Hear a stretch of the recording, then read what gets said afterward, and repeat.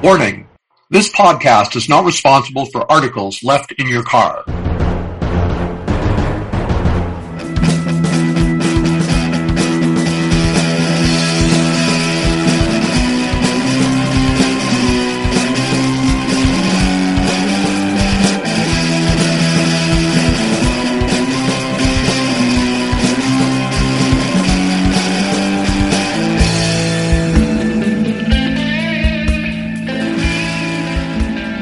Welcome to Two Old Farts Talk Sci-Fi. I'm David Clayton. And I am Troy, the flatulent Harkin.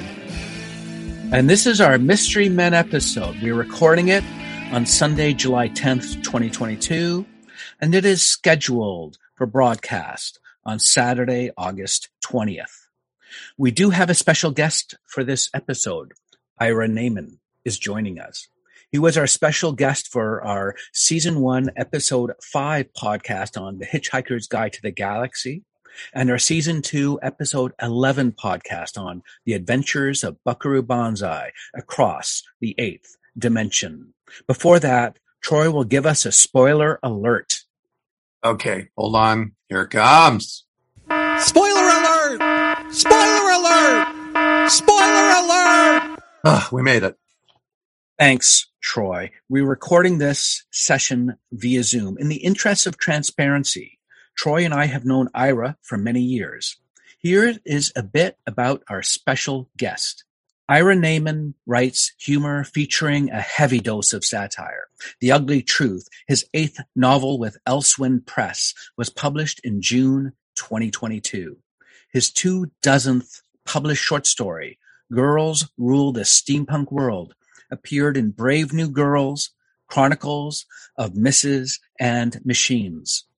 In September 2022, Ira will be celebrating the 20th anniversary of the weekly publication of Les Pages aux Folles, his website of political and social satire. And Ira, I hope I did not murder the name of your website. Well, I think you may have dinged it a little bit, but it'll survive. Thank you. It gives it character. Exactly. It adds a bit of that panicky, or is that panache? Two Old Farts Talk Sci-Fi is a look back to when we fell in love with the speculative genre, to recall these times with fondness and affection. I think a review by Roger Ebert posted in 1999 may have said it best when he said, "Mystery Men has moments of brilliance, waving their arms to attract attention in a sea of dreck. It's a long, shapeless, undisciplined mess, and every once in a while it generates a big laugh. Since many of the laughs seem totally in the character of the actors who get them, they play like ad-libs, as if we're hearing asides to the audience." On to Mystery Men. Troy Harkin will give some background, set it in context, before we get into a full discussion on it. Take it away, Troy. Flaming Carrot and Mystery Man creator Bob Burden was born in Buffalo, New York in 1952. It seems at some point he began writing and drawing. His flipper-wearing, vegetable-headed hero, the Flaming Carrot, first appeared in Visions #1 in 1979. 2 years later, Burden self-published Flaming Carrot Comics #1. The Flaming Carrot was a part of the alternative comic book boom of the early 1980s, along with titles like Reed Fleming, World's Toughest Milkman, Love and Rockets, Raw, and Lloyd Llewellyn. The Mystery Men, featuring the Spleen, Shoveler, and Mr. Furious, first appeared in Flaming Carrot Comics #16 in June of 1987. A mint copy of that issue now sells in the $400 range. Burden's superhero squad were, quote, blue-collar, second-string roughnecks and goofballs with mediocre powers, outcasts that couldn't make it into the major leagues, but nonetheless saved people, risked everything, and fought evil. Burden commented that our theme was do the best you can do with what you've got. Never leave a pal behind. Lost causes are sometimes the best ones, and keep it fun. I'd say Flaming Carrot was to the regular superheroes what Huckleberry Finn was to Tom Sawyer. The mid to late 1990s saw Hollywood studios gobbling up superhero properties. At the time, 30-plus comic titles were obtained by the majors. Bob Burden's Mystery Men was one of the projects signed and greenlit, sadly, without the flaming carrot. The film was written by Neil Cuthbert, who previously gave the world Return of the Swamp Thing and Hocus Pocus. Mystery Men was directed by Kinka Usher, who was renowned for his humorous television commercials. It was his first feature film. Initially, Danny DeVito was approached to direct and star in the film. After he walked away from the project, Ben Stiller was offered the film, also to direct and star in. Stiller did not want to direct the film, so he bowed out. It wasn't until Janeane Garofalo came on board as one of the leads that she was able to persuade Ben Stiller to join the cast of Mystery Men. Shooting began on October 21st of 1998 and ran until April of 1999. Stiller had said the script was being reworked all the time by everybody because everybody kind of wanted to personalize their part and try to make it as funny as possible. So yeah, that was welcome. And I think Hank Azaria, myself, Paul Reubens, Janeane Garofalo were probably most involved in that process for our characters. We're used to working that way. Bob Burden made himself available both on and off the set to help resolve script problems. If the filmmakers had an issue while shooting, they sent Burden a fax asking for help. Producer Lloyd Levin said, "The great thing about him is that 10 minutes later we'd get 30 pages in the fax machine with probably 29 pages filled with the lousiest ideas that you've ever read, but that one page of pure genius." Here then is the synopsis from the back of my Mystery Men DVD case, which was written in the tiniest font possible. The strongest comedy cast in history has become the strangest superhero team ever in Mystery Men. Ben Stiller, Janeane Garofalo, Hank Azaria, William H. Macy, Greg Kinnear, Jeffrey Rush, and Paul Reubens joined forces in this wild, funny, and thoroughly original misadventure. When Captain Amazing, Champion City's legendary superhero, falls into the hands of the evil madman Casanova Frankenstein and his disco-dancing henchmen, there's suddenly a chance for the aspiring superheroes to show what they can do. They're the Mystery Men, a ragtag team of superhero wannabes featuring Mr. Furious, whose power comes from his boundless rage, the Shoveler, a father who shovels better than anyone, the Blue Raja, a fork-flinging mama's boy, the Bowler, who fights crime with the help of her father's skull, the Spleen, whose power is pure flatulence, Invisible Boy, who's only invisible when no one is watching, and the Sphinx, a cliché-spewing philosopher. With its outrageous adventure, incredible cast, and hip alternative humor, Mystery Men is so irresistibly funny and appealing, seeing it just once will never be enough. Mystery Men was released theatrically on Thursday, August 6, 1999, and remained in cinemas until October. It was made for $68 million US and grossed approximately $33 million. Mystery Men had the misfortune of playing during the spooky 1-2 punch of the Blair Witch Project and The Sixth Sense, which had people wanting more horror, not superhero yucks. Between them, those two films grossed $922 million. Some will remember that the summer of 1999 also saw the release of a little film called Episode 1, The Phantom Menace, the most financially successful film of the year, bringing in over $431 million in its first 10 weeks. So it is often said that Mystery Men was ahead of its time and would not be out of place among films like Kick-Ass, Guardians of the Galaxy, and Deadpool, wherein heroes and humor go hand in hand. The one thing that would separate Mystery Men from those three films is its insistence on anti-violence. Kenneth Turan of the LA Times wrote, "Influenced by its betters, films such as Brazil, Buckaroo Banzai, and even Blade Runner, it's destined to join them all in cult film heaven." And David, that is the background on Mystery Men.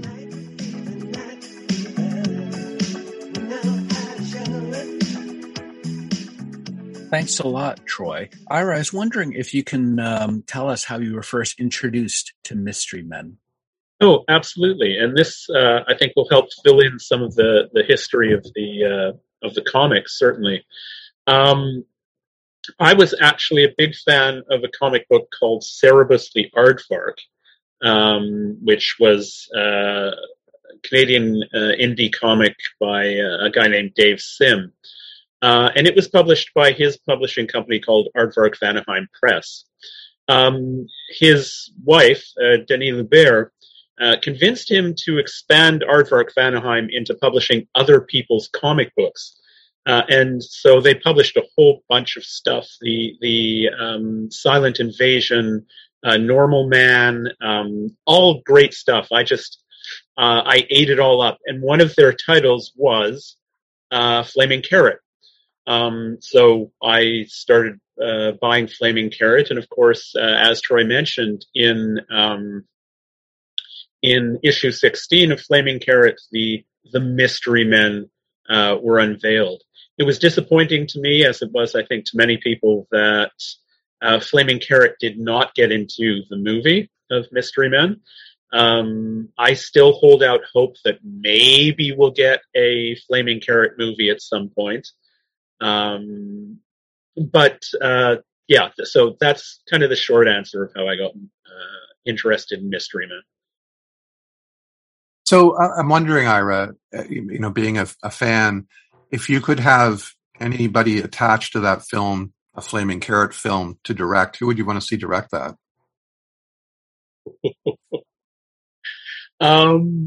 That's an interesting question. Maybe David Lynch.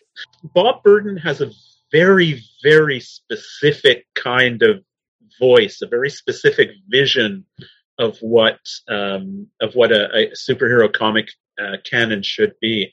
And I do think that they captured that quite well in Mystery Men.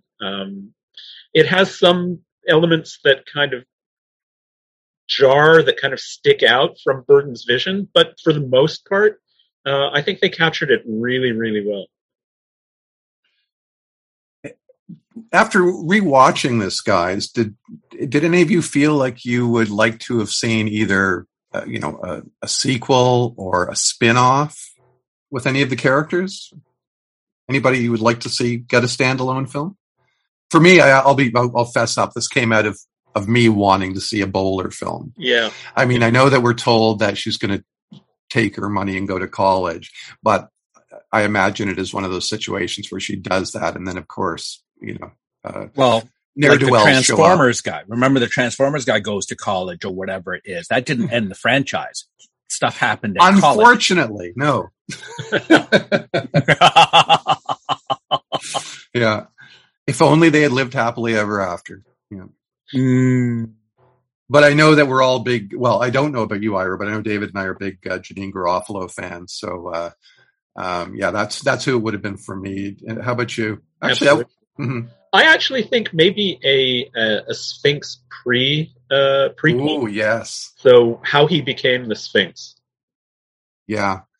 And what's interesting is you find out, as you're watching, I think maybe this is only in the deleted scenes that you find this, but there's reference to them being around for 12 years before this film. And so that would be the original trio of characters. So that could be interesting too, like a prequel to Mystery Men. I like what you're saying, Ira. I like the idea, because that whole, how does he come up with all of it? How does he become who he is? He is the mystery kind of thing. He is the one that people said, hey, we need to bring him in to actually make us better. And then Mr. Furious is the one that's seeing through all of this stuff. And he says, well, no, you're going to say this. Well, that's just the opposite of this. And I think it's quite brilliant, that scene. Although at the same time as Mr. Furious is saying that, the Sphinx is training the Raja on how to use his skills. And you get a sense that actually they do become better for having having interacted with the Sphinx. That's right. And he does save their lives because they did mention something, well, the Sphinx does this, but he can also do this, which is something about breaking up gun, which we didn't understand. And then suddenly there's a scene where he actually does help out. So one of the things that I wanted to jump in right away, because I did read that quote off the top where about, Roger Ebert just not getting it. Now, he also didn't get Buckaroo Banzai, even though he did appreciate it. He thought it was very good, and there were certain parts that were good, and he just prefers something that makes sense throughout the whole thing and go. And I think a lot of the series and a lot of these things that are on TV now are much better at doing that than in the past. Like things that you see on Netflix and these other series, HBO and so on, are at such a high level because the bar has been set so high that you can't get by with a script like Mystery Men without it being even better. So one point I wanted to make is you either love it or hate. Now, for me, I love it, but I can understand the point of view of someone who thinks that it didn't quite make it. Yeah, well, it's definitely a quirky film. And that's the thing. If you get quirk and if you love quirk, then you're going to love this film. But if you're sort of straight-laced and you just want, I don't know, like say a Captain America film, this is not your film. And if you like to mix your laughs with your superheroes, again, like it's hard to miss with this film, but not everybody does really. Mm-hmm. I wanted to mention, Ira, I love the films that you have brought to the table for us because this is your third time on the show. And we've discussed The Hitchhiker's Guide, Buckaroo Banzai, and now Mystery Men. And all three of those have, a great sense of humor to them, a great sense of wonder, and an off the wall quality. But what really sort of struck me as I was going back and looking at the comparisons of some of these films is how these directors, between the three of them, well, we've got Hitchhiker's Guide was directed by Garth Jennings, Buckaroo Banzai, W.D. Richter, and Mystery Men was directed by Kinka Usher. Between the three of them, they've only directed 7 films. Laugh for a while you can, the monkey boy. And I guess it was Garth Jennings has directed 4 feature-length films, W.D. Richter 2, and again, as we mentioned earlier, this was Kinka Usher's only film. I found that was an odd, point to pick out that these guys who made these films that sort of stand out have not done a lot of other work. So again, you know what? What's up? This is actually really, really common now that you've mentioned it. Paul Cox, who did Repo Man, did not do a lot of films. Peter Medak, who did The Ruling Class, he did not do another film for at least 15 or 20 years. It just seems to be that, I don't know, people burn out on the quirk or they figure, well, I've done my masterpiece. I don't need to do anything else. I'm not really sure why that is, but that does seem to be very common among the films that I particularly love anyway. Right. And I have a feeling in the case of Kinka Usher, he did very well working in advertising. And, there's so much work that goes into a feature film that, hey, why not do a 2-day shoot for an ad, and basically have the same payday. Right. As opposed to, what did we say? It was, I think, October till April that the shoot for Mystery Men was. You may as well. Can I jump in for yes. some just quickly, just to defend those people who don't like the film, who don't think it holds up, because many of them, like Roger Ebert, who has sadly passed away some years ago, who recognize the brilliance and recognize how many good things are in it still can't really give it a full thumbs up. When I was going through, because we're going to do a segment later on, we're doing a few things in this show.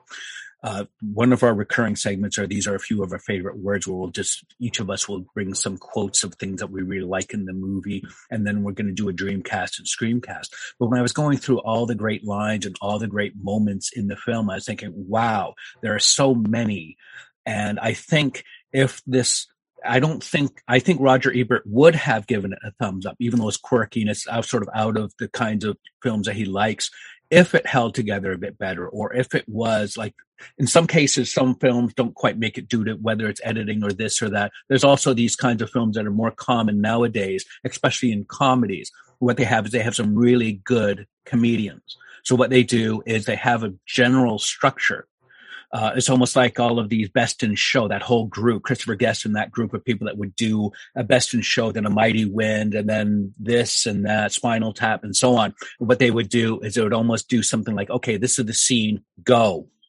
And then they would do stuff, and then they maybe do the scene again, and do it several times, and then pick the best thing from it. So I think Roger Ebert caught it spot on when you mentioned it seemed like that's what they were doing. Well, I think that's what they were doing in some cases. And your history, Troy, mentioned that they were going together and just trying to figure out the bet. They were getting into their characters. Well, what would my character say? What would be funny? What wouldn't be? But there may have been something that was just slightly missing, or the way the thing went that went just slightly off a bit, that if it was the perfect film, if it just worked so brilliantly all the way through, then Roger Ebert and other people who don't like it as much would have given it a plus. Yeah, just to follow up on that, two things. The first thing is there is no normal point of view character. So everything about the film is weird, and there's nothing that, right. If you're looking for something to latch onto as an audience member, to say, okay, this is the normal person that I'm seeing the weirdness through. There's nothing like that in Mystery Men. So, that may be a contributing factor. But it's also true that when the actors are indulged in finding their own great lines, they may create a series of great humorous lines, but the humorous lines themselves may not be advancing the plot. And so Ebert, who is very much about structure and things like that, can look at a film like this and go, yeah, I can see how somebody could laugh all the way through it, and still it's not a great movie. I found that I think I had a very generous spirit going into the film the first time, because it was on the heels of, first of all, just for context for people, they have to remember this is a long time before the Marvel universe as we know it, a long time before the Avengers franchise. This comes on the heels of two horrendously bad Joel Schumacher Batman films. The Iceman cometh. Which sort of made you feel like this genre will never survive these films. It's all shit.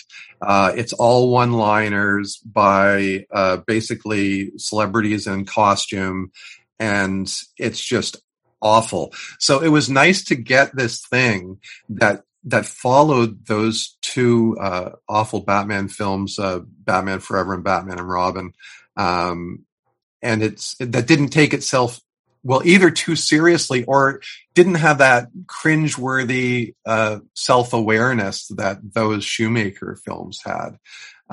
It was just fun, and you could tell the people on screen were having fun.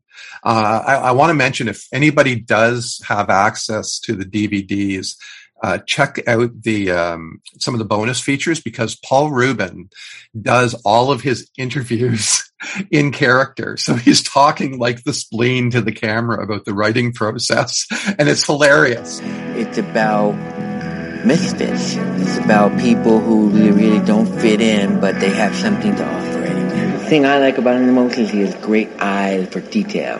He's loves art direction. So, we're not just jumping into this. We're doing hours of lighting. Everything has to look just perfect.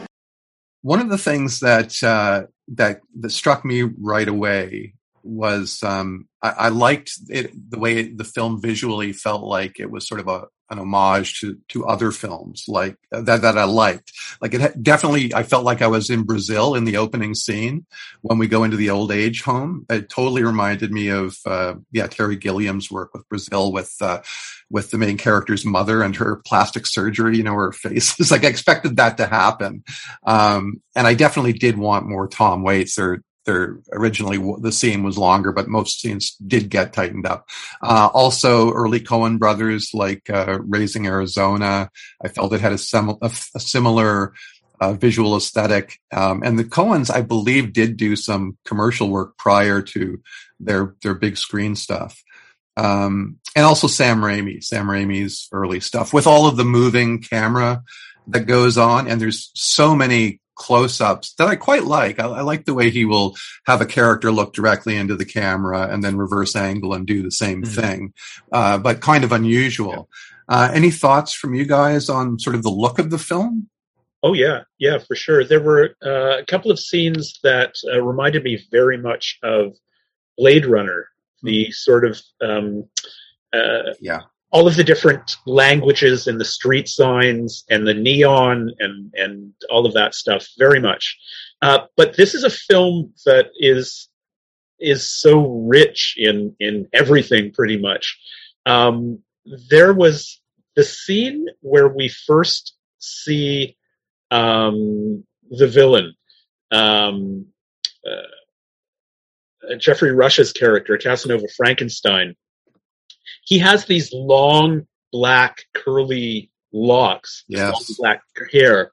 And I don't know if you noticed, but he's got the classic lighting on him where half his face is very bright and the other half is very dark.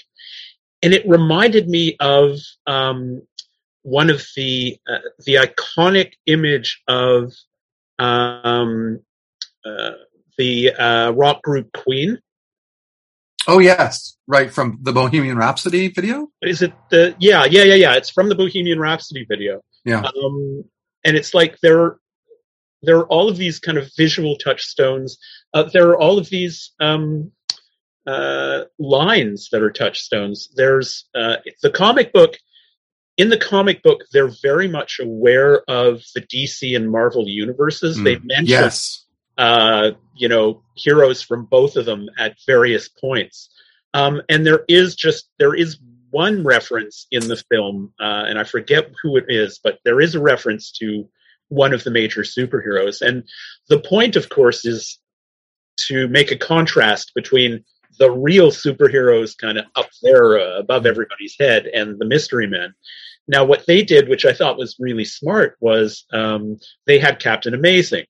So you have within the movie itself a superhero that they can contrast themselves with and frankly be jealous of.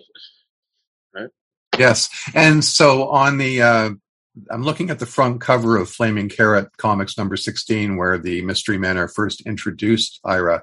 And as you mentioned, it says the text over the picture, which is the Flaming Carrot getting his ass kicked literally by Hitler's feet.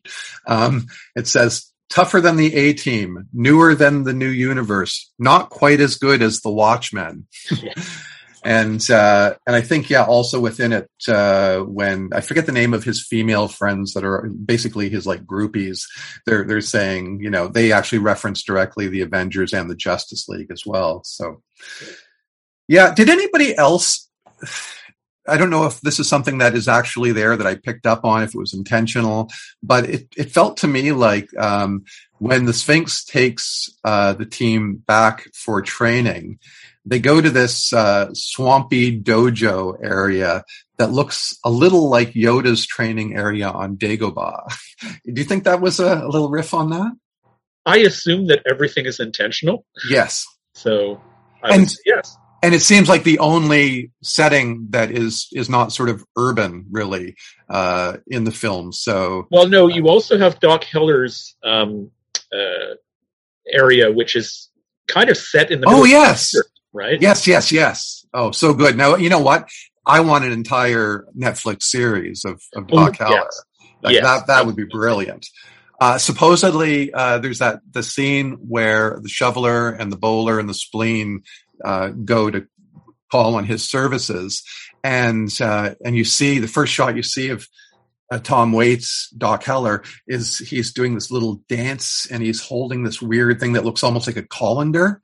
But supposedly Tom Waits collects odd instruments, and this is something that he had found, which is 2 pie plates welded together with pieces of metal sticking out from it. And it's almost like playing a wine glass. You play the outside of it, and that's actually within. That's the audio that you're hearing now. And that's another great thing about this film. It really feels like those old Mickey Rooney, Judy Garland films where they say, let's go make a show. I just get that feeling with this film of everybody got to contribute something. And we heard about the dialogue, but supposedly you were referencing Casanova Frankenstein's parole hearing a minute ago, Ira. And in that scene, supposedly it was Claire Forlani, who plays Monica, who suggested having those super creepy long nails that Casanova Frankenstein has. And the odd thing about that is she's not even in that scene. So you know how it works. If you're not in the scene, you're not on the set, I would assume. So I don't know if that came out of a table read of the script or something, but a really nice addition from Claire Forlani. I wanted to just quickly mention some of the people that are in this film, because beyond the main characters, the actual mystery men, you have Lena Olin as Dr. Annabelle Leake, Eddie Izzard, who's excellent as Tony P, Artie Lang as Big Red, Claire Forlani as Monica, Tom Waits, who is incredible as Doc Heller, Louise Lasser as Violet, Ricky Jay, who's one of my favorite character actors of all time, as Vic Weems, Jennifer Lewis as Lucille, who TV Guide refers to as a national treasure. Michael Bay, the director, he had already directed a number of major films, is a frat boy in it. And CeeLo Green, the rapper, is in it. So it's quite the cast. I don't know if you guys have any comments about the supporting cast. Sure. How about you, Ira? I was surprised. I rewatched the film last night, and I was surprised to see people like Eddie Izzard in it. Just the depth of talent in the film. Now, it also occurs to me, though, I mean, you have the frat boys are one of Casanova Frankenstein's criminal groups that he brings together. The frat boys, the rappers, Big Business is one of them, which I thought was hilarious. Yes. The disco stuff. Yep. And it occurred to me that, again, thinking about how people could not like the film, it's almost too rich. It's almost like eating a very, very rich cake, there's just so much going on there. That it might be just too much for a lot of people. I don't think I knew Eddie Izzard when I first saw the film. And I was wondering when I first saw it if that was Kiefer Sutherland. And I realized how much Kiefer Sutherland and Eddie Izzard remind me of one another, especially in that era. I thought he looked a lot like the character Ace Merrill from Stand By Me, just a little bit older with the hair coiffed up and the goatee. But Eddie is amazing. It's too bad we couldn't have had more of him too, because he's just, wonderful to watch. Oh, and a sidebar, if I can throw it in, Dave. I don't know if this is a good one. This is almost like a Beatleism, but not. Okay, I'm a record geek. So I was immediately drawn to him playing, this is the note I have. Tony P, played by Izzy Izzard, is listening to the Bee Gees song Night Fever while holding their album Spirits Having Flown. And then we see a Polydor label record spinning on the turntable. Now, the Bee Gees were on Robert Stigwood's RSO records during the height of their popularity. And that's the one with the cow on the label. And Night Fever, the song, is on the Saturday Night Fever soundtrack, not Spirits Having Flown Away. So that was odd to me. First of all, that like they were showing, Spirits Having Flown, yet it's not on there. And then I saw this red Polydor label, but it does turn out, I did a little research on it. As of 1983, RSO Records went under and they were absorbed by Polydor. So the label is okay, but not the jacket that he's looking at. So maybe he's just looking at another album cover, right? Could be. Anyway, so if anybody else is a record freak like me and they're going, hey, what's going on there? That's what's going on. Well, go ahead, Ira, please. Oh, yeah. Since you mentioned music, my nephew pointed this out to me. I had completely forgotten, but on the soundtrack is a Smash Mouth song called All Star. Yes. And if you go to the video for All Star, you will see that the Mystery Men are actually featured in the All Star video. That's right. And the funny thing is that, I don't know how this works in terms of licensing, but God, that song was in so many films in the late 90s, including Shrek. So I would have thought that there would have been at least a few years in which the song would have been licensed to one particular soundtrack, especially being a new song, right? But apparently not. It is nice that, if you pull up on YouTube, the official All-Star video, you do get the clips from Mystery Men. Troy, before we get to the Beatles references, because we always like to have some Beatleism in our episode.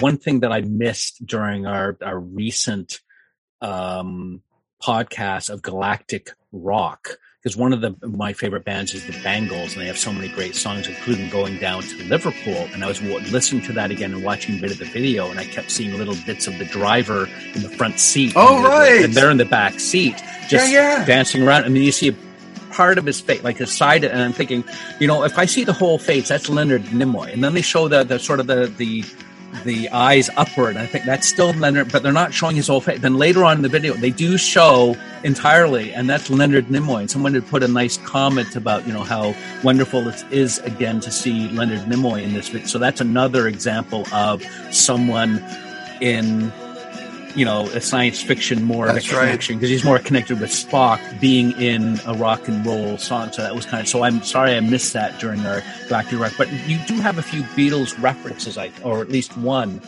for Mystery Men, right? Well, actually, I did have one now, and I ended up with a second one this morning as I was going through the comics that introduce the Flaming Carrot, not the Flaming Carrot, that introduce Mystery Men. So there is a scene which is sort of similar to the scene we get of the Mystery Men in the film where they're at a bar, because they do like to, go and wet the whistle after they've had an exploit. And so in issue 17, there's a little bit where Mr. Furious is at the bar with his friends. And actually, what precedes it is two flaming carrots. There's a standoff. There's a fake flaming carrot and the real flaming carrot, and they unmask the fake flaming carrot, and it turns out that it's Sam Donaldson. Spoiler alert! Spoiler alert! Spoiler alert! But then Sam Donaldson turns into a zombie, and he wants the cherry cobbler from the buffet. Anyway, that's not the Beatles reference, but here it is. So Mr. Furious, he's with the flaming carrot, and he says, it says, first of all, Mr. Furious is brewing, and he says, "What's with this place? I tell ya, if the Beatles had been treated like this, we'd still be listening to the Beach Boys." Dun, dun, dun, dun, dun, dun, dun, dun, dun, dun, dun. Which is like, wow, it's like there's a built-in Beatlism right there. And the other thing that I found interesting was on the Wikipedia page, the Flaming Carrot, one of his catchphrases, along with things like scat phrases like booty, is ut, U-T, ut.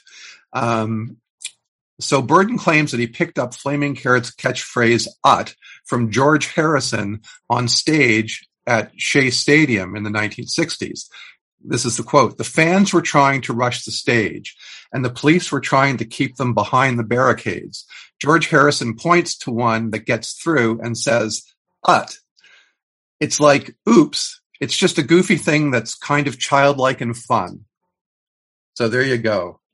Excellent. I'm glad that we can work in a Beatles reference. One of the things, because we've only got a few minutes left before we start actually looking at some favorite quotes or favorite lines. So is there other things about Mystery Men that we want to get into before we start doing our favorite lines and then our dream and scream? Yeah, Troy mentioned something that I think is kind of interesting. He talked about how the film really promotes nonviolence, and Mystery Men do not, for instance, use guns, and they do not try to use lethal force.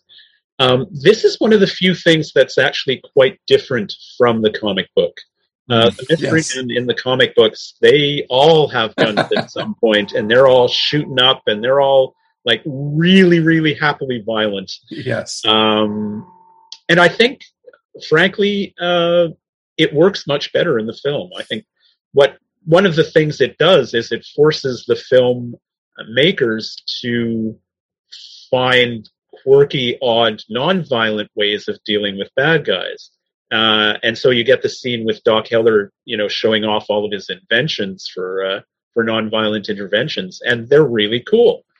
So I thought that was actually one of the few places where it diverges from the comic book, but it does so to very good effect. Yes. Love the blame thrower. Yes. We get the blame thrower and the can tornado, which in the original cut of the film, the climax is resolved with a can tornado. And then test audiences really responded well to the bowler, and they wanted something with that. And so that was redone. So I've got the blame thrower, can tornado. Oh, the clothes shrinker. And I loved not that it was really non-lethal, although I guess it has no guns, is the Herkimer battle jitney that they drive around. And man, I want that now. And when I saw it recently, Ira, looking for my note here, the psychofraculator totally reminded me of the oscillation overthruster from Buckaroo Banzai, and David mentioned the flux capacitor from Back to the Future. But just a great name, the psychofraculator. The other thing we were talking about, and it's kind of neat because it almost connects with the other episode we did with Ira about Douglas Adams' book Hitchhikers, is that, the blame thrower is almost like that emotion thing where what it is, you get to see the other person's point of view and you do that. And then it gives that kind of effect, which I think is kind of cool. What was neat in the scene in Mystery Men was that he was mentioning, well, none of these are non-lethal, or these aren't really used for this purpose. And then they're all walking out the room thinking this is a waste of time. But then they can realize as the scene goes on, where he gives an example or something, that you can actually get some effect out of this. It also reminds me a bit of A-Team, where they had a thing about not really using guns and no one getting hurt.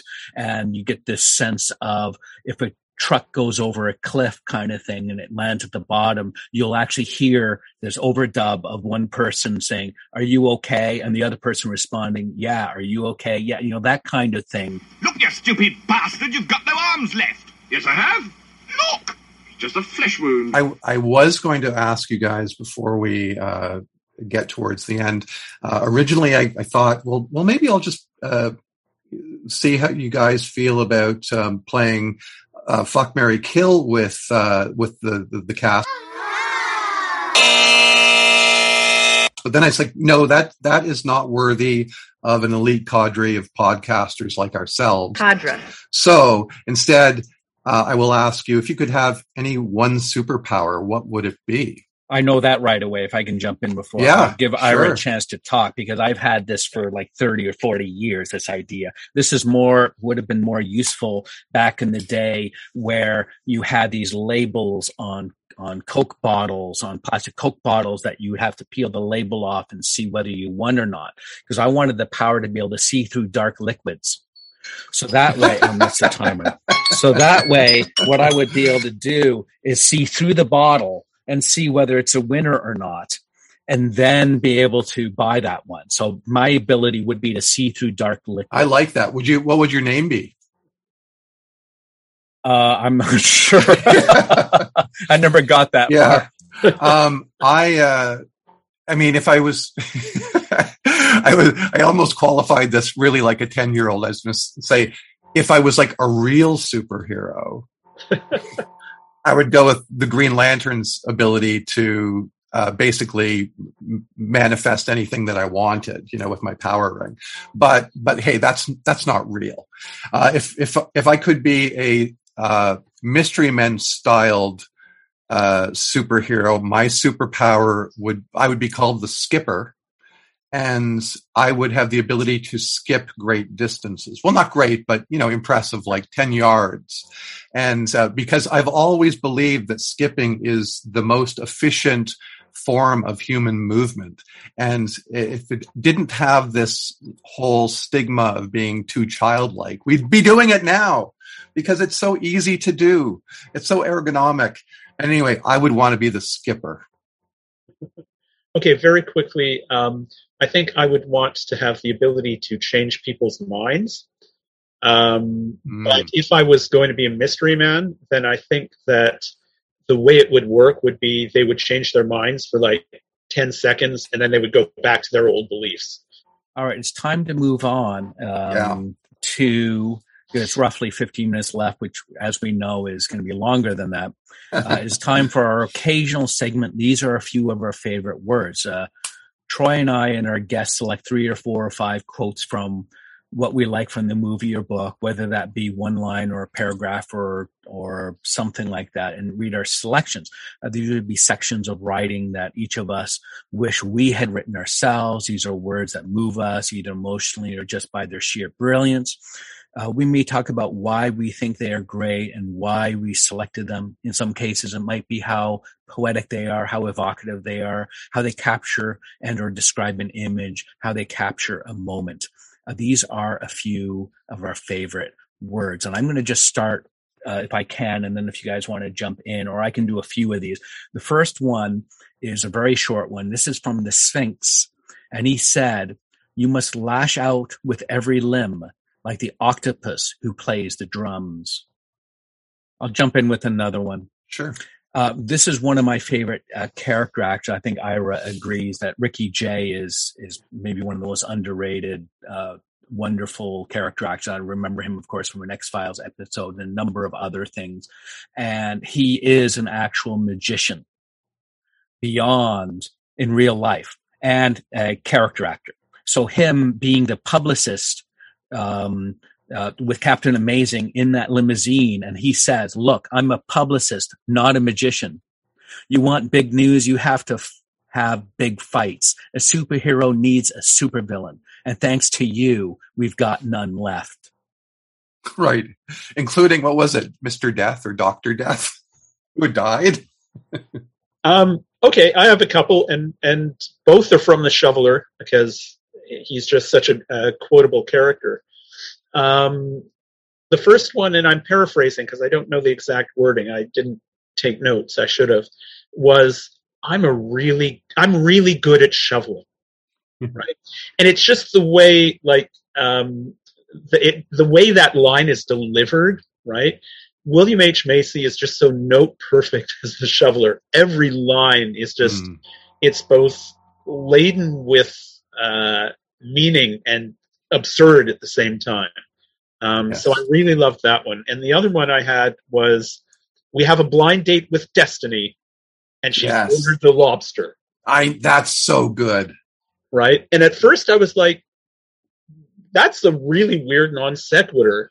But then I thought about it more, and we haven't really gotten into this too much, but the main characters, the mystery men, are working class characters, right? Yes. And so to go on a blind date and to have the blind date order the most expensive thing on the menu is actually a really bad thing to happen. So it took me a while to figure out just what he was saying with that, but it's either way, it's such a great line. It is. And you're right. It's funny that, there's something more to it than just a non sequitur when you think of it like that. That is, it's actually, true to his character.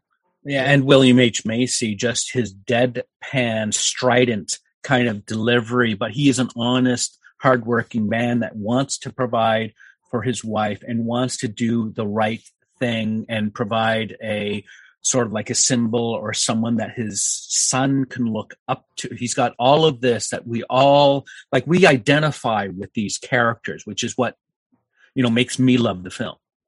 Yeah. And, there's so many lines in this film that if I was drinking, I would be doing spit takes for sure, because, and it's like every time I forget that line is there, like those certain lines.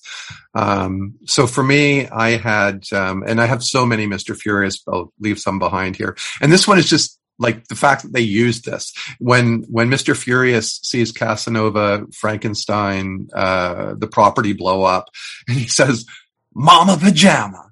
And which is like from a Paul Simon song, me and Julio down in the schoolyard. And to me, it's like, it's such a non sequitur that I just I lose it every time. And also when he references laughing and says, "You bet your sweet Bippy." It's like, wow, he really went back for that one.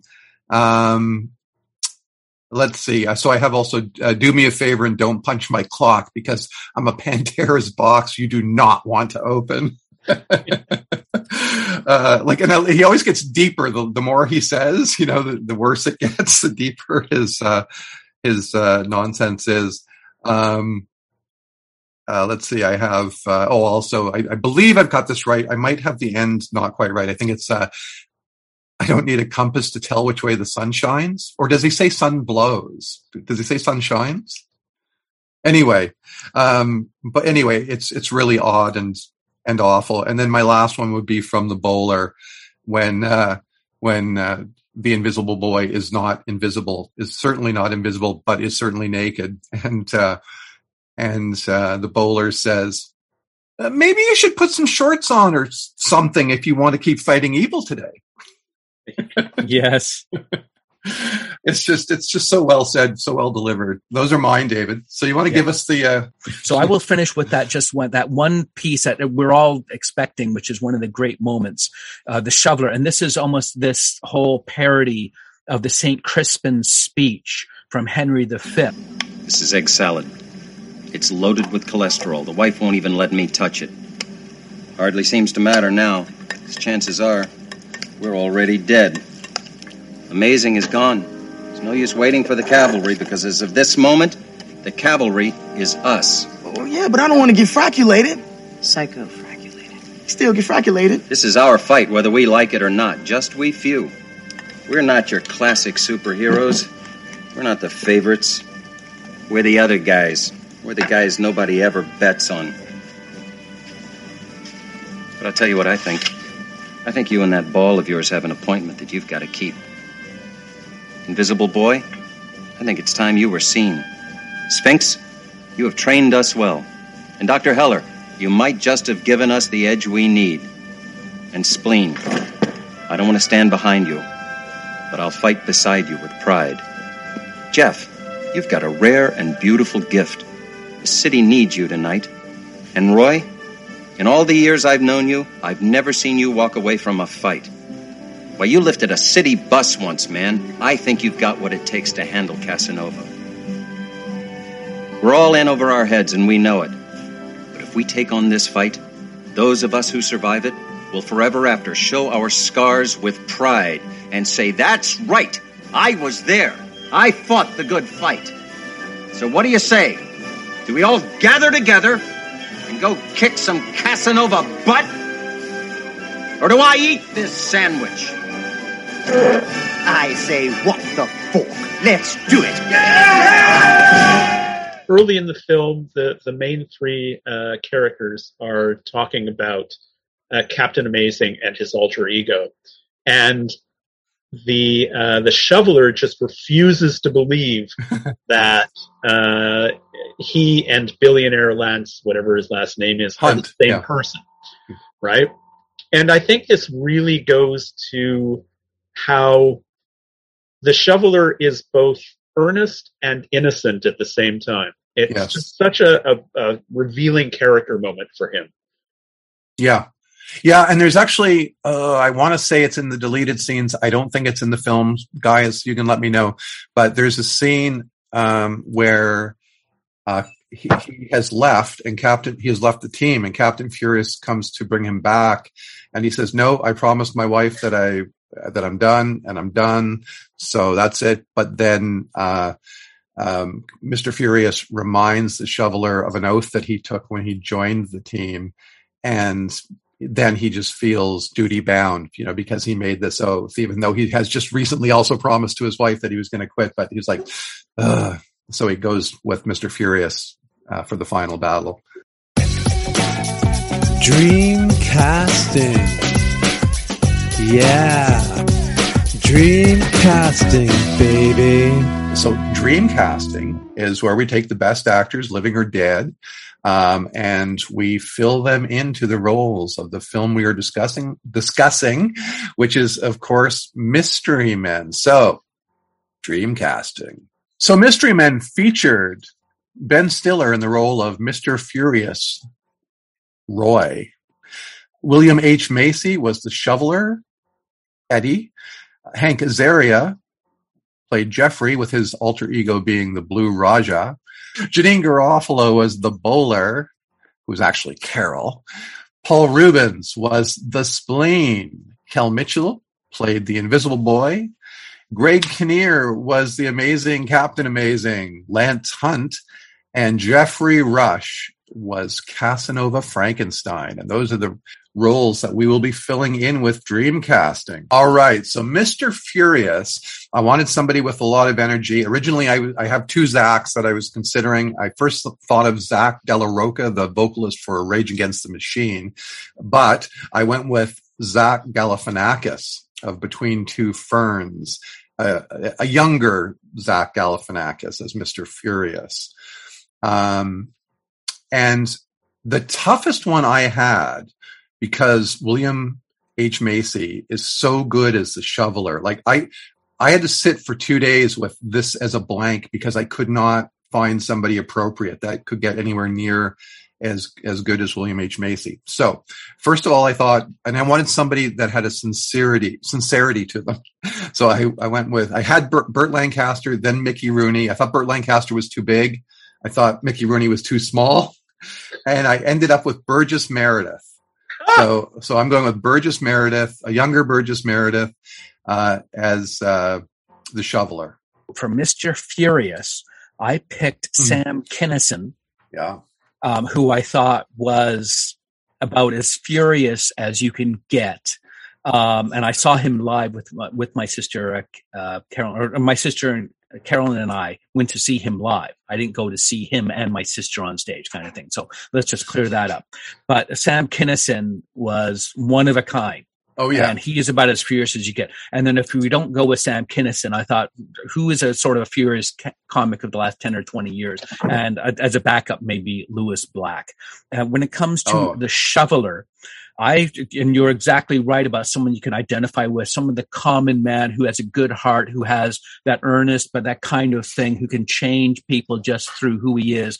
I was thinking of Jason Sudeikis in his role as Ted Lasso would be sort of like almost the perfect person to be the Shoveler. And you are correct. William H. Macy, how can you not have him in that role? So, Ira, what do you got? Yeah, that was a tough one. For Mr. Furious, I chose Benedict Cumberbatch because he can bring the anger. For the Shoveler, I'm kind of switching things up a bit. I went a little old school. I think Jimmy Stewart would be great as the Shoveler. I just realized, sort of reteaming the Sherlock series, you could have Cumberbatch, and you could have Martin Freeman as well as the Shoveler. I think he would also sort of do a nice, he's got that nice sort of everyman quality to him. Anyway, just thought I'd throw that in there. Yeah, or Simon Pegg even, but you're right about Martin Freeman. So who do you have? I guess the next up is the Blue Raj and the Bowler. I went with Kumail Nanjiani, who was Dinesh on Silicon Valley, and he's in the Eternals and the Obi-Wan series currently. I thought I'd go with him as the Blue Raja. And which maybe is a little too on the nose, I guess, in the same way that the Blue Raja doesn't wear blue. It's sort of maybe, it's a little more on the nose.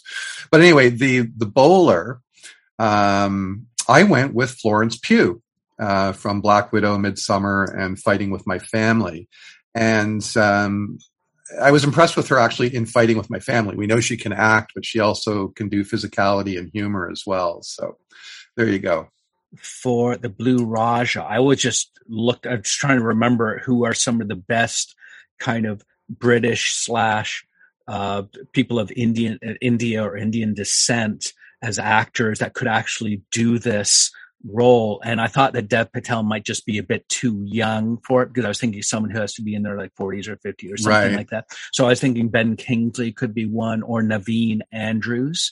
Maybe I'm getting too literal in this kind of thing, but I just thought that might work. And then when it comes to the bowler, I was thinking of Rachel Weisz or Weisz. Might fit in well for that role, and someone that would be similar to Janeane Garofalo at the time. I think she was around 35 when she did the film. So maybe when Rachel Weisz was around that age, seems like almost perfect for that character. For the Blue Raja, again, old school, I would go Henry Fonda. Oh, that would be sweet. I think that would be good. And for the bowler, I would go with Meryl Streep. Now, originally I had thought, well, a young Meryl Streep. But then I thought, you know what, screw it. Meryl Streep can do anything at any time in her career. So, Meryl Streep young, Meryl Streep now. Yeah, she could do it now, playing herself young. Yep. Now, right, you just made my mind go. So with Henry Fonda, Ira, let me ask you, sort of what era did you imagine him being the Blue Raja? Fairly young Henry. The Grapes of Wrath era? Yeah, somewhere in there. So, I mean, nice. Oxbow very, incident. very earnest, but yeah. Also somebody you could see still living with his mother. Yes. Yeah.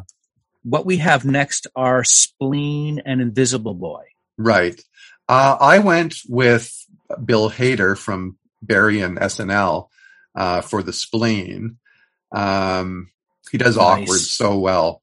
Yes. And for the Invisible Boy, although I think I've probably slotted him into other Dreamcasts previously, I went with Donald Glover from Atlanta and Community, and also from his Childish Gambino music career. So for me, Jim Carrey, I thought would be the perfect Spleen, and almost Jim Carrey from any era. When it came to Invisible Boy, I was thinking of Kevin Hart, who I think is really underrated. Whenever I see him doing anything, I'm impressed as hell. And maybe possibly Caleb McLaughlin, who I think is in Stranger Things, possibly. You do want someone fairly young in that role, because they're sort of the novice, the someone who has the power that you're a bit more unsure about, even though throwing forks, you think, what's going on with that? But those are the people I was thinking of. And Ira, what are you thinking? For the Spleen, I was thinking one of the Coreys, maybe Corey Haim, maybe Corey Feldman. They're kind of interchangeable, so either one would do. And for the Invisible Boy, kind of colorblind casting and also old school, but I think Claude Rains kind of has a lock on all the invisible characters. So. All right, you fools. You've brought it on yourselves. Everything would have come right if you'd only left me alone. You've driven me near madness with your peering through the keyholes and gaping through the curtains, and now you'll suffer for it. You're crazy to know who I am, aren't you? All right, I'll show you. There's a souvenir for you, and one for you. I'll show you who I am and what I am. Yeah, Invisible Man still stands up today. Yep. So for Captain Amazing, I'm thinking confidence, arrogance, self-promoter. I went with Tom Brady, formerly of the New England Patriots and the Tampa Bay Bucks. I just thought, here's a guy who could actually do this. So there's my Captain Amazing, Tom Brady. And I like that. Thank you. And my Casanova Frankenstein, Jeffrey Rush does such a great job in this role. I mean, despite the fact that it's a comedy, there are points in this film where I'm afraid of this character. It's like, I don't want to be in the same room with that guy. And I feel like in some way, like I might have copped out of it because I'm sure I've used this actor multiple times, but I went with Tom Hiddleston. So I went with Patrick Wilson as Captain Amazing, and I went with Tim Curry as Casanova Frankenstein. I was going to say, David, that Patrick Wilson, his character that he plays in the Aquaman film, is not that far from Captain Amazing. So yeah, I think that's a good call for Captain Amazing. And who was your Casanova Frankenstein? Let me just go back down to it. It was Tim Curry. Excellent. Oh, and we have to go with Ira next. Yep. Okay. Well, again, maybe I was just having indecision while I was choosing these actors. But for Captain Amazing, I think any of the Chris's, Chris Pine, Chris Hemsworth, Chris Pratt, they would all be quite good at that role. I think there's 4 of them. I think there's Chris's 4. I only caught 3. We didn't mention this earlier, but Ira, you, and I think you did accept this, that you are like our third old fart kind of thing. Honorary old fart, yeah. I'm waiting. Oh, and our first 3-time guest. So kudos. Thank you. Thank you for, blessing us with your presence for a third time. Thank you for having me. It's a great load of fun.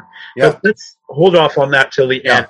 In terms of Casanova Frankenstein, I do think Jeffrey Rush was a little over the top with his performance. So I would have gone with somebody like Boris Karloff. I was thinking the same thing. And what age would you go with for Boris? It'd have to be mid-career, roughly 40-ish. Okay. 50-ish. I mean, Casanova Frankenstein has to be old enough, right, for disco 20 years later. Yes. Right. So it's got to be at least middle age. Yep. That's great. Yeah, it's funny. I was thinking of both Karloff and Lugosi, and I was leaning towards Karloff. Mm-hmm. I was thinking Karloff or Christopher Lee. Who would also have been a good choice. For that reasoning, but yeah, I'd already done too many multiple things, so I can make a definitive thing here. Yep, found it. The 4 Chris's of Hollywood. So these are last names, right? Evans, Hemsworth, Pratt, and they're so known and everyone knows it. Therefore, that's actually a meme when you refer to the 4 Chris's. Just like you've got the 2 Corey. When you refer to a phrase like the 2 Coreys, we know what you're talking about. Mm-hmm. So absolutely. So we want to get on to Schrodinger's cast. And sorry about that. We all sort of lost it for a second. We want to go into Schrodinger's cast, and why don't you? Because I have a little write up at the top here about Schrodinger's cast, just so people think we have not totally lost our minds or that we're having a stroke. What Schrodinger's cast is? It used to be called. What did it used to be called, David? Well, we had something called outside the box, right? Casting or screen casting, right? Yeah. And then we were, I think, trying to remember what it was at some point, and we just came up with Schrodinger's cast. How's that for? That's a gripping story. Anyway, so yeah, outside the box casting, screen casting. That's what it was. Yeah, screen casting was the play on Dreamcasting, and where we put unlikely people into these roles. Sometimes there is something that connects the people in the Schrodinger's cast. David often goes with some sort of theme. Sometimes I do. But today I will be unveiling my random cast generator 9000 software. And that's where I will be getting my cast from. So should I start, David? Yes, please. All right, so let me just hit enter on the Random Cast Generator 9000. And in the role of Mr. Furious, I have been given Goliath from the Lutheran-produced Davy and Goliath animation from the 1960s. Also, that's Art Clokey who did the actual animation, Art Clokey of Gumby fame, and that ties back to Bob Burton, who did Gumby cartoons. But that's just me making the connection, not the Random Cast Generator 9000. Troy, if I can, a quick comment. How random a choice, sorry. But anyway. Well, Davey, what I did, Davey, was I don't know. I don't know the science of it. I just uploaded the app and here it is. Oh, no. Yeah. Okay, so the Shoveler from the Random Cast Generator 9000. I have Barbara Feldon, Agent 99 from Get Smart as the Shoveler. And she was a cutie, one of my first crushes, probably, along with Susan Day. Okay, so I did not go as random as you have. I do love your randomness because that, you never know, creativity can come from randomness. And order can too. Let's not get into the whole universe thing. That's but right. What I did something a bit odd. There were 3 films that had Oscars for 4 specific things: picture, director, actor, and actress. So there was a film, it happened one night back in the 30s. Then there was The Silence of the Lambs, and then there was As Good as It Gets. So what I did was I took, for these 8 roles, 4 of them I populated with actors or actresses from As Good as It Gets, and the other 4 I did from The Silence of the Lambs. Now, for each of these pair, like for example, Mr. Furious and Shoveler, I had to pick an actor or actress from one of the films, and then I had to pick an actor or actress from the other film. Right. So what I've done is with Mr. Furious, I picked Jack Nicholson from As Good as It Gets. But of course, we do remember him, how furious he was in The Shining, where he's going through that door with the axe. Danny boy! Then I picked as the Shoveler, I picked Scott Glenn from The Silence of the Lambs. So that's my pair off from my Schrodinger's cast. And I know our minds are spinning right now. So I like that. Scott Glenn actually works well, yeah. Oh, he's very good. I do like him as an actor. So, Ira, what do you got? Okay, for Mr. Furious, Tor Johnson. Oh, there's a reason you're back for a third time, my friend. And thank you. And for the Shoveler, John Malkovich. Oh God, that's so good. Those two together, that's so great. Yeah, I can imagine them playing off each other. Yeah. That would be incredible. Like that would just, they would have all sorts of comic gold in that. That is okay. Sure. Let me just try this one line here. Okay. This would be Tor Johnson doing a Mr. Furious line. Lone wolf hunts alone, Johnny. There you go. Which is the lone wolf hunts alone, Johnny, but said as Tor Johnson. All right. Okay. So, Troy, you've got your Schrodinger's cast for Blue Raja and the Bowler next. Okay, let me just hit enter on the Random Cast Generator 9000. And it's given me Andrea Martin from SCTV, Black Christmas, and Cannibal Girls. That would be my Blue Raja. And for the Bowler,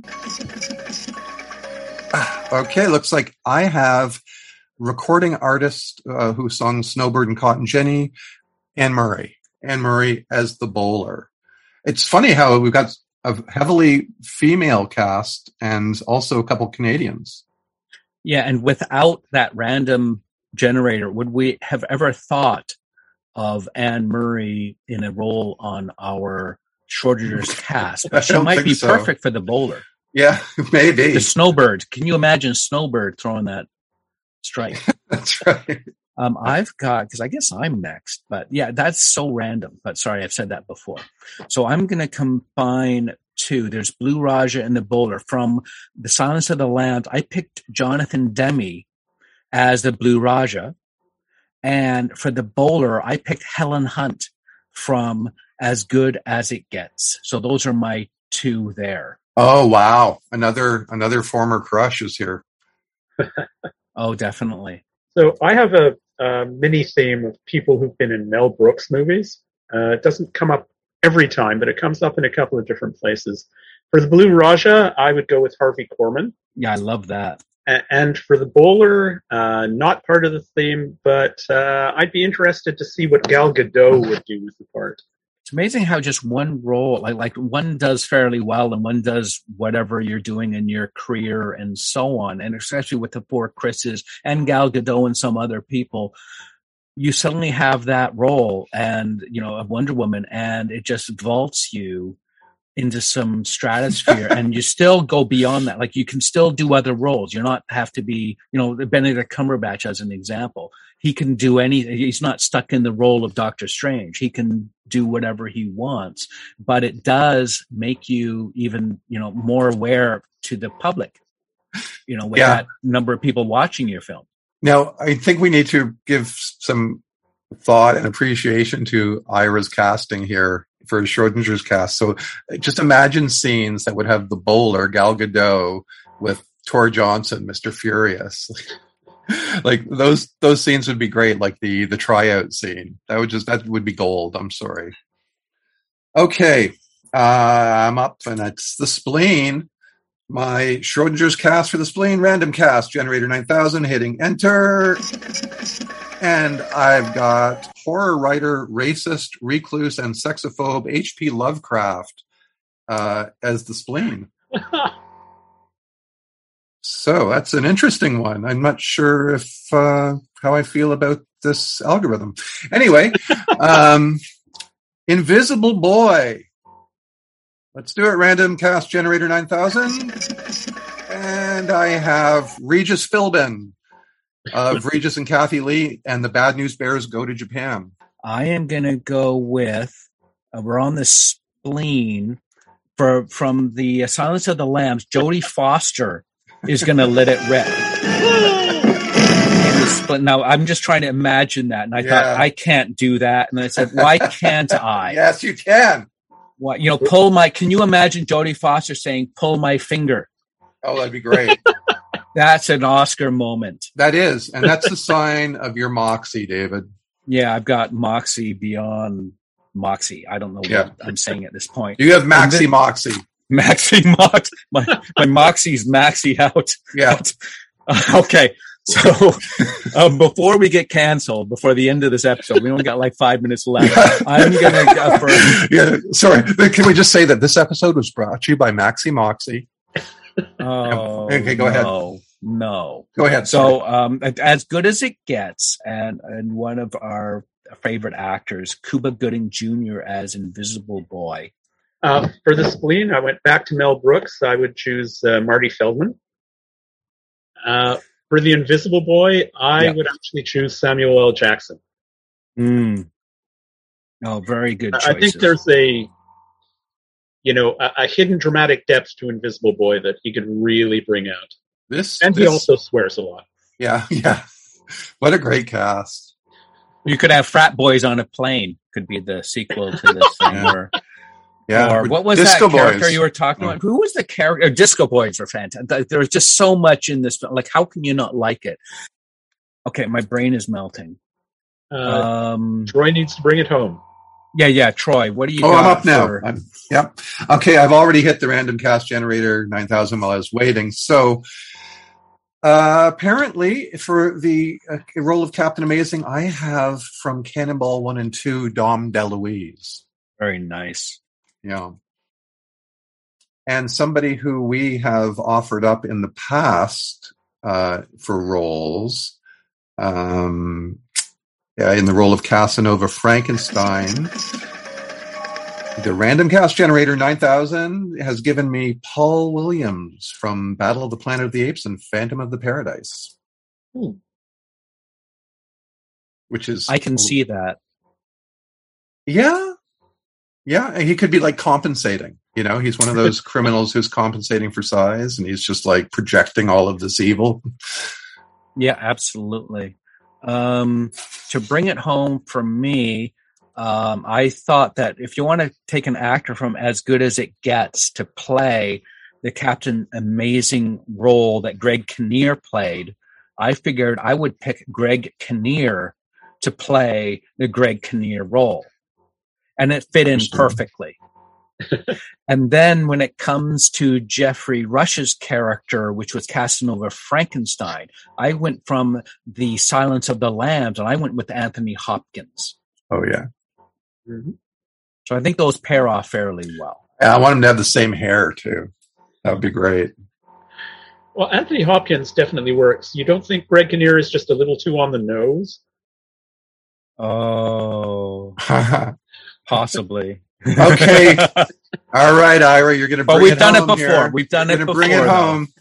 Yep. Yeah, bring it home, sir. You're the Jean Valjean of the Schrodinger's cast. Yeah. For Captain Amazing, I went with Anthony Mackie. He's been a couple of superheroes now, so I figured he could probably step into the role fairly easily. And my last choice for Casanova Frankenstein, another person from a Mel Brooks movie, I would go with Rick Moranis. Oh, who would also have to be compensating quite substantially, I think. That's great, Rick Moranis. Rick Moranis has been on some of our lists recently too. Oh, yeah?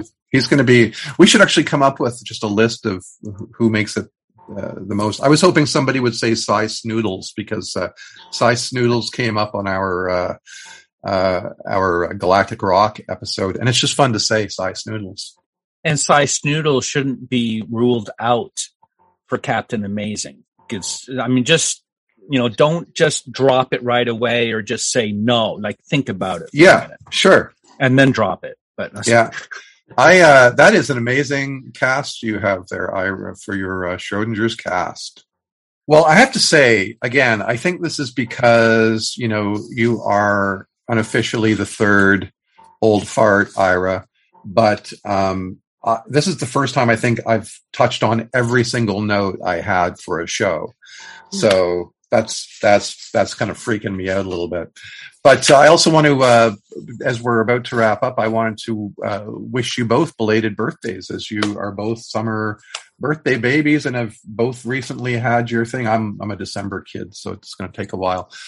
But yeah, hope you and everybody out there has a great remainder of the summer, if you're listening in the summer of 2022. But we're almost there, eh, David? Yeah, just about. And I'm official. Like I know that we started this podcast and I had this idea of why don't we just, and I'm so glad that you accepted, Troy, the idea of why not just two old farts talk sci-fi. And I thought, why the hell? And then you were so cool to say, yeah, let's go with that. Well, and you got down on your knee in a very public forum. I think it was Sky Dome, and we were on the Jumbotron, and you said, Troy, will you accept this podcast? And I said, yes, I will. Yeah, but I'm actually officially an old fart now because I turned 60 on June 20th. So I am now an old fart. So I'm quite proud and happy of that. But is it really a matter of age? I think of it more as a state of mind. Yeah. And I thought it was more about the age of the flatulence, not so much, how old we were. Yes, and that's where I was going. That's where, and so, thank you so much, Troy, for jumping in with that, because I remember we did this and we just dropped it like a hot potato. You had this wonderful idea of rating films with toots. Yeah, and we would say, because we're two old farts, so we would say, we give that film 4 out of 4 toots. And we maybe have a sound effect that might sound like, well, you know what it might sound like. Yeah. And the fact that we've got a film here with Mr. Flatulence almost, the spleen, is kind of neat because we are the two old farts, or 3 old farts in this case. Yeah. So yeah. Actually, with the Beatles and the final Beatle reference, where you had the four Beatles, and you said, well, this person is known as the 5th Beatle. There were a few people in that category. Well, I guess, Ira, you're the 3rd fart. Yeah. Yeah. It's an honor. Yeah. Well, we'll get back to that. But anyways, that is our Mystery Men episode. Thank you so much, Ira, for joining us. Oh, as always, it was lots of fun. Real good time. Yeah. Remember to check us out on our socials. Check out the website. It's 2of.ca. Facebook is a really great place to find us other than the website. It's Two Old Farts Talk Sci-Fi. We have a Twitter account. For some reason, it's currently been shut down by Twitter. I don't know what I did, but I will look into that. You have a look yourselves. Maybe we're up by now. It was at two Old Farts Sci-Fi. And we are out there on your favorite podcast provider, but you must know that if you're hearing us. So have a look and tell people and whatnot. Write graffiti about us wherever you like. And yeah, that's us. We are Two Old Farts. Thanks for checking us out. I am David Klink. And I am Troy Harkin. See you all for our next episode of Two Old Farts Talk Sci-Fi.